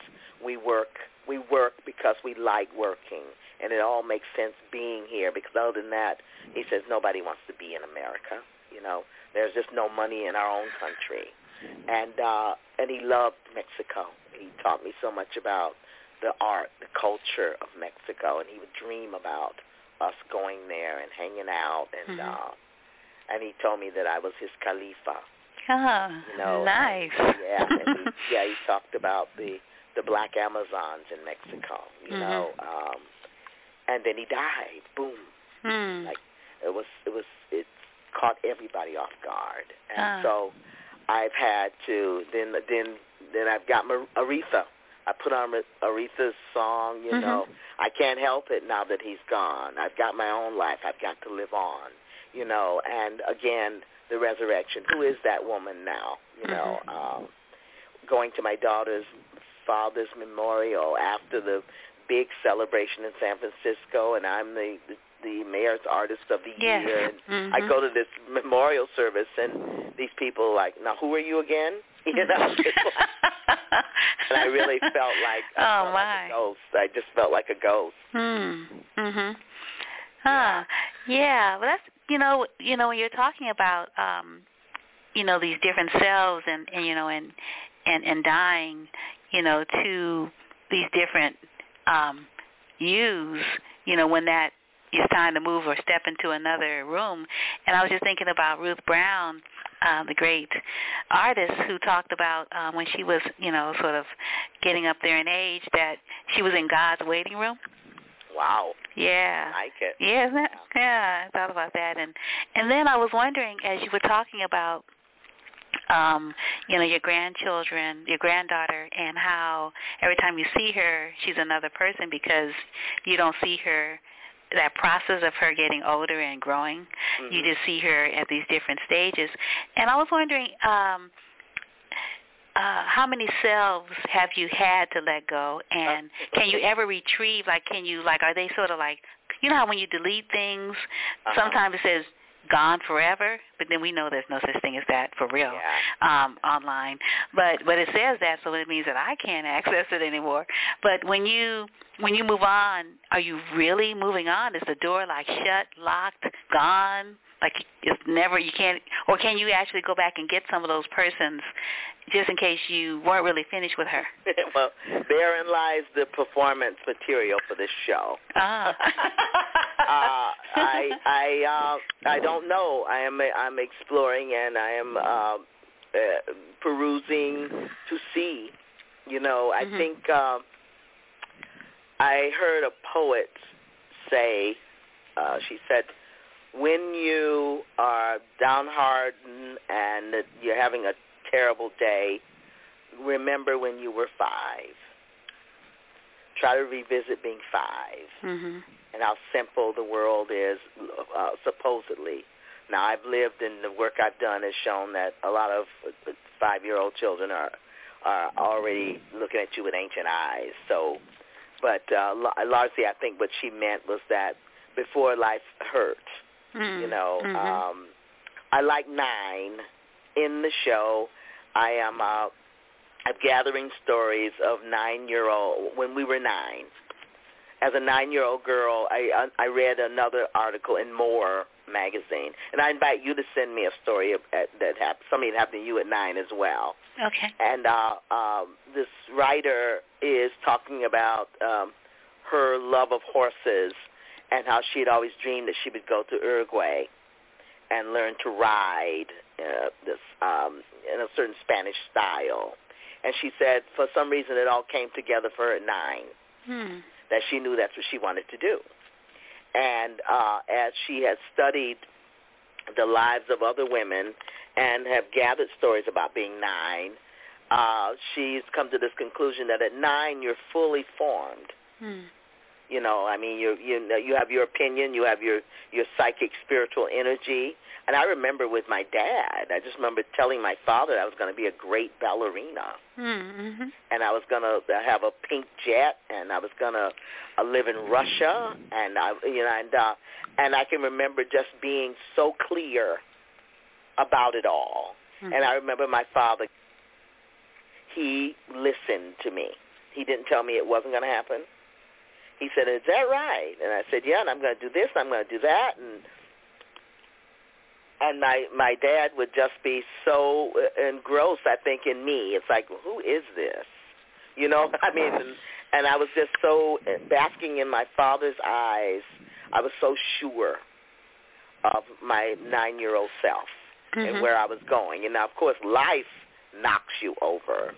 And if you're not tended to and taken care of, if there's enough money to sort of protect you from the vestiges of their world, of course, by the time 9 more years, you're 18, and at 18, I had a 2-year-old daughter. You know, so I'm gathering these stories, and I'm working to coagulate these stories so that every night I'll read a different one. Oh, seriously? Yeah, in the performance. Oh, so we have to come to all your performances to get it all? That's right. Oh, my goodness. Oh, it's wonderful, and I've gathered some stories by highly profiled people from my yoga class, architects, surgeons, and there are these stories that largely are secrets. You see, they're things that have happened to people that they never spoke about, which for me again is the very, very heart of the Medea Project. Yeah, is that it is where we have to lay it down. It's not your business anymore. It's somebody else's dirty garbage. So you can move on, to answer your question about can we retrieve certain things. I think certain things we don't want to. I think that we're so angry. We get so angry at the world that we're like a mad woman in a dank, dark place who sits there tearing apart the fabric of her life because it feels real. So much stuff will have happened that it feels real, that this is where I live, this is who I am, and get over it. And the only person that we're hurting is ourselves. And in my family, there's several women that I have that their lives were like that, with alcohol, with just this inability to face the future. So one of my relatives just kind of lives in this rarefied, wide-eyed air of make-believe, and she's like in her late 60s too. And growing up, I saw these women, and there was something in me that said, no, I'm not going out like that. I'm not. I would rather be the first one to let the world know that this happened to me, that this hurt me, because I learned early that I wasn't alone. We're back to the 9-year-old stories. There are women, nobody's ever asked them anything about anything, and then here comes Odessa Jones, big broad smile, talking about my work, and then in light of the award ceremony, a lot of people who thought they knew me had no idea about the work I did. So, oh, really? Yeah, there's a lot of people that, I just... You're famous. I don't know how anyone could not know. Well, see, amongst my people, my dear. I mean, you're such a celebrity, and in a great way, Yeah, and I had a sister tell me, it was about 3 years ago at a Christmas party at Renee Walker's house, one of my costume designers, and this lady just found me and kind of cornered me and thanked me for never leaving. Never leaving us. She said, thank you for never leaving us. For you could have gone to Hollywood, she said. You're pretty enough to be this. You're pretty enough to be that. But you decided to stay here and be with us, work with us, which was so moving. It was very profound. I'm like, oh, my God, show me the door. I'd still like to try for Hollywood. But the work has been so rich. I work with women. The gift of my own production company, Idris Akamor, where I can make my work. It belongs to me. I tried offhandedly to do the pilot season in Los Angeles and all this kind of stuff. But no, I just, it wasn't as interesting as my own story and the stories of women around me, the stories that nobody was telling or talking about.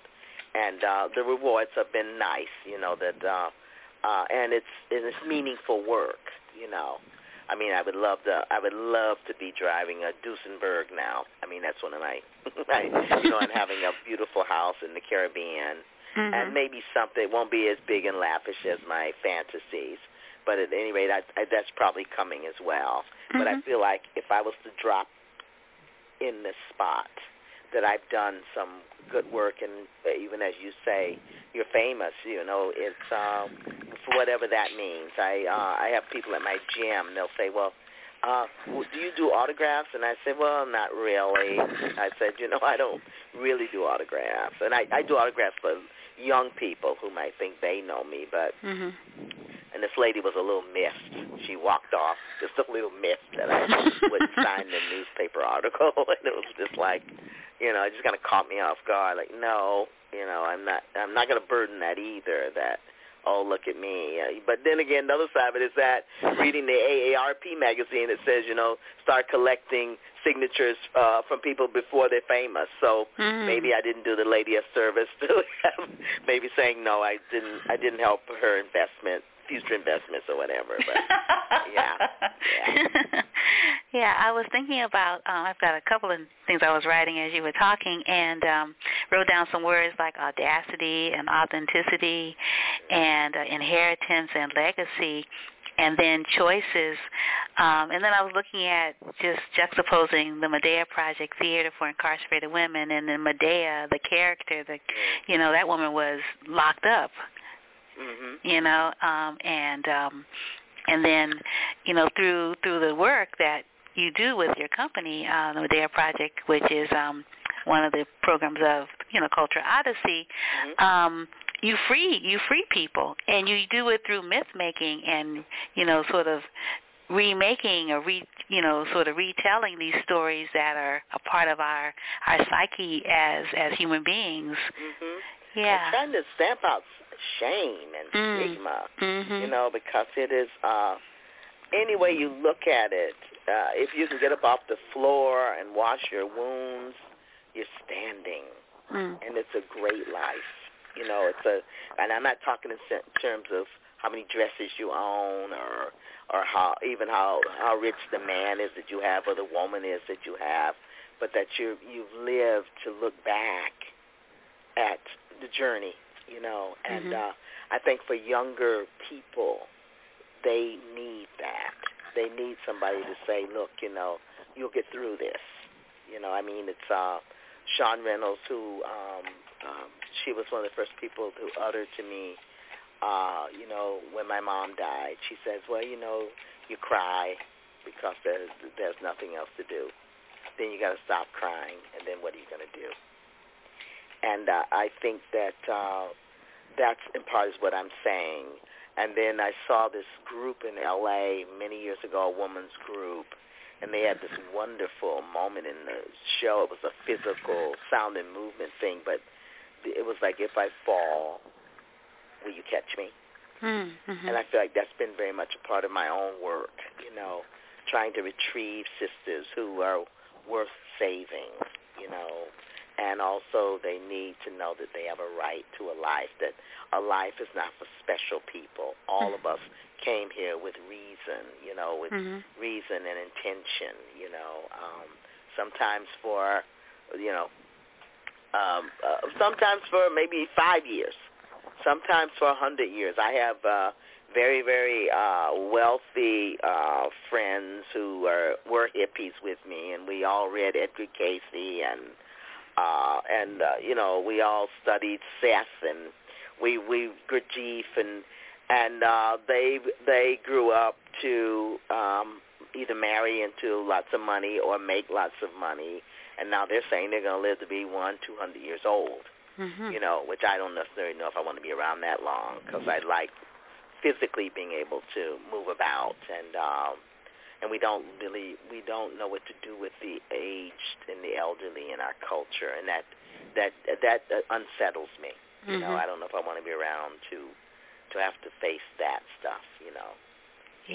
Yeah, safety. Mhm. Yeah. I was wondering, I have a couple of more questions. I was just remembering how wonderful you were as curator of the San Francisco International Arts Festival. What year was that? And you just had all this great art from the Pan-African Diaspora. Oh, 2005. Okay. That was a wonderful showcase. And God bless Andrew Wood. Andrew's wonderful. He sent me to Bali, to Mali and Bamako. Yeah, and you talk about, the young people and the older people and the art and just the landscape and the people that you met. Mm-hmm. Yes. Well, people make up everything, If the people aren't there, it doesn't matter. I mean, I found this out for true about Hawaii. Hawaii is pretty, but there's areas of it that's been manicured to death, and the people can be a tad soulless, and this was on my own account, and it was very disappointing to me, or Race Matters, where people don't want to be, Hawaiian people, some of them don't want to be confused with being black, and that had hit me. That kind of hit me hard when I was there for the first time, wandering around that paradise, and came upon a couple of instances where some white person, a ticket taker, gatekeeper, assumed that I was with whomever was in front of me or whatever, and just watching the brown people and their response to no, I'm Hawaiian. I remember one woman and her daughter, we're Hawaiian, and which meant we're not black. So it's like, and I go to Jamaica, and I still can find pockets of musical humanity, and the people are being kind of starved out of their freedoms, and that everything is being sold by the government. But God bless the music of Marley and reggae and people that look like me, and when they got a moment to be free, when they can come up out of their strife and stress, it's such a lovely place to be, with that backdrop of the ocean and all that stuff going on, Of course, as a man, you have to say, look, I'm not the one. I'm not in the market for a Jamaican boyfriend, or did that a long time ago, and, excuse me, coming through, but largely it's wonderful. A glass of rum, a hit of ganja in the ocean. I'm there. Yeah, it was really interesting. These places that don't want to honor their African heritage. Hawaii. Their last queen was black, straight up. I mean, the sister looks like a sister. Yeah. And then you think about Mexico. We're all over Mexico, and the last governor was black. So it's like, we should be uniting, not separating. That's so much. One of the women in the Medea Project, Angie. One of the reasons I fell in love with Angie was that she came into the process when the Rockefeller Foundation had funded Cultural Odyssey to go into the jails and explore race, culture, and religion. And so here's this little white girl from Idaho who one could say, the first black person I met, I was 12 years old when I first met a black person. And then the whole question of if there was a pill to take that would make you any other race, would black be a choice? And she said, well, only if I could take it for a shorter period of time. And, of course, people are like, well, people are getting very upset. Later for you and I. And I said, no, let her finish. She said, look around you. The world is so hard on black people. She said black people can dance, black people cook, black people are funny. It's a lot of fun, but the world can be so hard people of African descent, I think is what she meant. Mm-hmm. And here she was, a little blonde girl from Idaho, and I just thought it was an incredibly astute observation to make, that you're absolutely right. So wherever I go, I still try to work to create a bond with all of us, with everybody. Last night on the plane coming home, I'm talking to a gentleman who was from white man. I think he was from Marin. Oh, okay. He had just come back with his son, who was he had taken his son to visit Brown and another college there.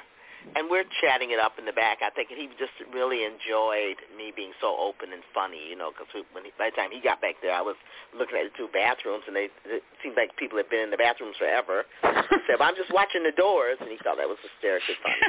And we start talking. Up comes this white lady, and I said to her, well, I'm watching the doors, and we're celebrating our children and our parenting. And she looked at me and she said, well, when I walked back, I saw you. I thought you'd be back here cooking us something good to eat. What? Yes. I see. I'm not quick enough then. It's like, huh?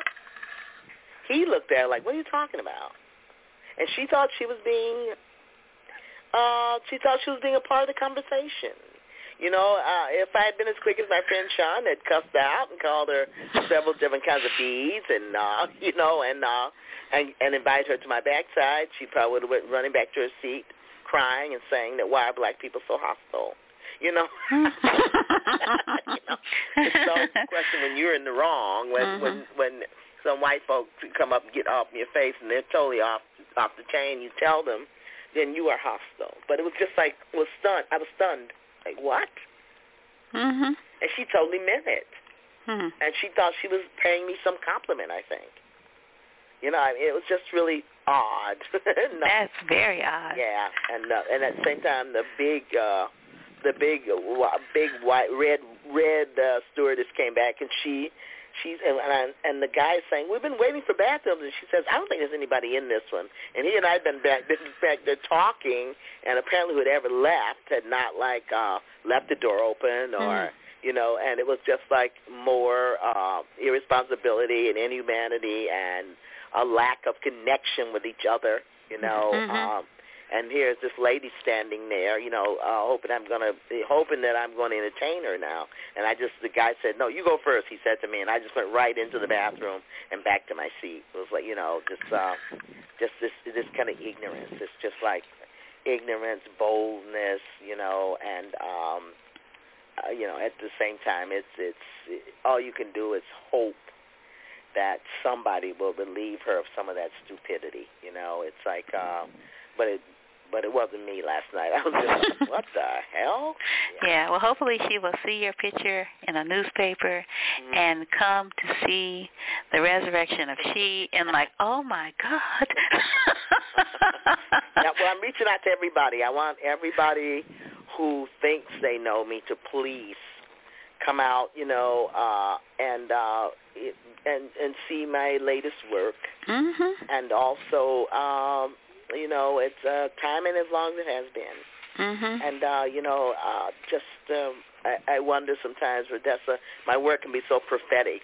What am I really saying? Am I saying goodbye? Oh, heck no.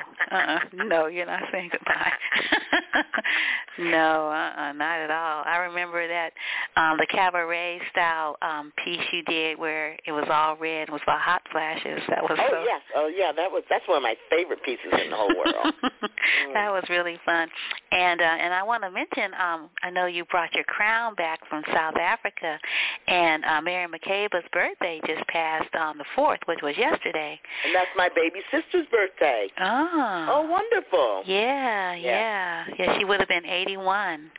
Oh, my God, what a goddess, what a goddess. I mean, it's like an whole idea to die in the midst of performance. Mm-hmm. What a way to go. Yeah. Her musician says she walked off stage, and she wasn't it wasn't time. They hadn't gotten through all the songs, but she kind of walked off stage and apparently collapsed. Mm-hmm. Yes. Yeah. But what a way to go with the audience still calling and screaming for you. Yeah, that sound following you in your ascension. Oh, that is is awesome. Yeah, that's, you know, and when I hear that story from people, it's just amazing, as well as getting my first crown in the marketplace. And and, you know, me and I'm Curious George, you know, so I'm looking at all these beautiful African women in these gorgeous, strange hats, these headpieces. And I'm asking, what's going on? What is this? And they told me, they said, Mama Africa has ascended. And of course, I love the idea that Miriam Makeba was Mother Africa. That was her name with everybody. And they said, you must have one. And so they gave me my first one. And that's the one that I'm wearing on my Facebook with Bill Clinton. Yeah. But no. And, you know, and I saw Winnie Mandela when I was in Soweto, 2 or 3 trips back. That was another queen. Yes, she is. Yeah, I asked this, my guide was taking me to the television station in Soweto for an interview. And I said, I know Winnie Mandela has a tea house around here. And he said, oh, yes. I said, you think we'll see her? He said, well, you never know. So we're walking down to get some coffee before the interview. And there she is, and this huge black BMW, huge car. And there's 2 very large, handsome black men outside the car, and she's sitting in the back seat on her cell phone, and but this light, you know, the light is this emanating from her. It was amazing. And I just stood there, and she looked up and looked at me. And I looked at her, and I just, like, saluted her, and she nodded her head, you know. And I wrote to my late sister-in-law, Linda. I said, well, you know, I still think, how do you salute a queen? You know, what do you say when it's just, I mean, she's still so beautiful. You know, she's just beautiful. But thank you for reminding me of these moments, because I got to pull up that piece, because I like to just call upon Winnie Mandela. You know? Yeah, nice. Yeah. And so my last question and comment is, if you could talk about the poetry of your life and how art, you know, sort of keeps us human. Well, I think it all begins with love. And love is its own reward. You know, it's if you love, the universe will love you back. Now, don't be blindly and stupidly giving over all of your goods to whomever comes along, but keep an open heart and an open mind. And at the same time, as my brother Bill T. Jones often reminds me, of the world of ideas. What can you do with love? What is another way to approach love? You know, and that's what we artists are privy to. Taking ideas and wrapping them around old forms, you know, and the idea of love, it softens everybody. It keeps us all human, you know. And I think woman as well. My trainer, Charles, who was from Marseille. Charles told me years ago, I haven't seen him in a while, he said, I never can understand why a man would want to lay his hands on a woman in an abusive, violent way, because he said, look at a woman. A woman is shaped like a heart. You know, he said that on some level, you look at the body of a woman versus the body of a man, and it's right down to our sexual center. It doesn't hang out. You know, it's almost as though the line drawing ends there in the heart. And he says that women are all shaped like hearts. Wow. And I try to, as an artist, re-enter old conversations, old ideas, but with the idea of pulling in another way of looking at it. And I've been lucky that people will go with me. But I think it's because people want to believe in something. You know, right now I'm struggling with costume. because I feel like I've got to be fabulous. People will come to see Rodessa be fabulous. You know, it's like, or naked, which I'm not doing anymore, but I used to be gloriously naked back in the early days, you know, ferociously naked, you know, when I did my early stuff. I was an artist's model. And I remember the art teacher at San Jose State saying to his group when I was very young, I was modeling, he said, if you can't draw this body, you should put down your pencils and your papers and your paints. This body is a direct descendant of God and all of God's mercy and glory and beauty. And I remember that thinking, I was all embarrassed, like, oh my God. But it was a blessing for me, you know. And my mother used to say, on a note just about this art making, my mother said when she finally saw a piece of my performance, and I was at Berkeley, and my mother had often looked at me, but then as mothers and daughters and sons, my brother Bill is such a bright light, you know, my mother sort of knew I was doing something over there. But she came to see, I did a performance for culture and gender at Berkeley. I think it was, I can't remember, was it Opal or Disa? It was one of her classes. And my mom came back, so I did a piece about the 4 generations of women in my family, the blue stories. And I did it. My mother was there in the audience, and I was very nervous because I'm always spilling family secrets and opening closets and all this kind of stuff. And I thought, oh my gosh, she's not coming back. Oh my, she's mad, blah, blah, blah, blah. But she finally came back, and everybody had gone, and I was putting my makeup away, and she came back, and she stood there in the doorway, and I remember her wonderful hands. She had these amazingly beautiful hands, and they were so powerful. She just stood there and looked at me, and she said, now I know what you do. You tell your story as a way to lift the people up. And that was my mother's blessing, and I passed that on, that in the name of art and saving the human family, I think it's about sharing stories. I tell you my story. I'll tell my story if you can tell me yours. And, you know, and once you hear somebody's story, you definitely can't help but see them differently.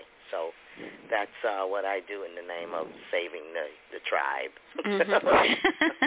Well, thank you for all that you do. And, gosh, the resurrection of She is going to be so phenomenal. March 28th through April 7th, and I was looking at the dates, and it passes through the season of I'm trying to think, what's it called? The season of peace, you know, that starts in January and it goes through Martin King's assassination, and it travels through Gandhi's life, Kennedy's life, Malcolm's life, and then so it's like 3 days past it. And from what you say, we definitely need to catch you more than once. So people shouldn't wait till the last week. And, you know, the last days of the last week, because you'll probably be selling out because Bravo's not huge. And also, you know, what happens to me all the time is somebody will say, you know, I saw that show and I really wanted to come back again, or I wanted to ask you, like, what you meant, you know, and depending on how I feel or how the audience feels, I may have a few talkbacks. Oh, wow, that'd be so great. Yeah. So there's the element of surprise there too. I mean, we might get more than just sitting in the audience. We'll be able to like talk to you and afterwards see you walk out of the dressing room and get your autograph and yeah, all those things may very well happen. And at the same time, the part of the resurrection is that I really want to be able to say no. Right. Yes, of course. It's like, good night. Like Captain Hepburn said, some lady asked for an autograph, and Captain Hepburn, who's one of my heroes. Captain Hepburn, this woman said, Captain Hepburn said, oh, no, I'm really tired. And this lady said, well, we made you who you are. And she said, like, hell you did. So I'll end on that note. Okay, thank you, Rodessa. Yeah, definitely. Yeah, thank you. Thank you for the wonderful conversation. I look forward to seeing you in the resurrection of She. Yes, it's going to be a great evening. There will be. Everything you do is great. Thank you. All right, you take good care. Okay. Bye-bye.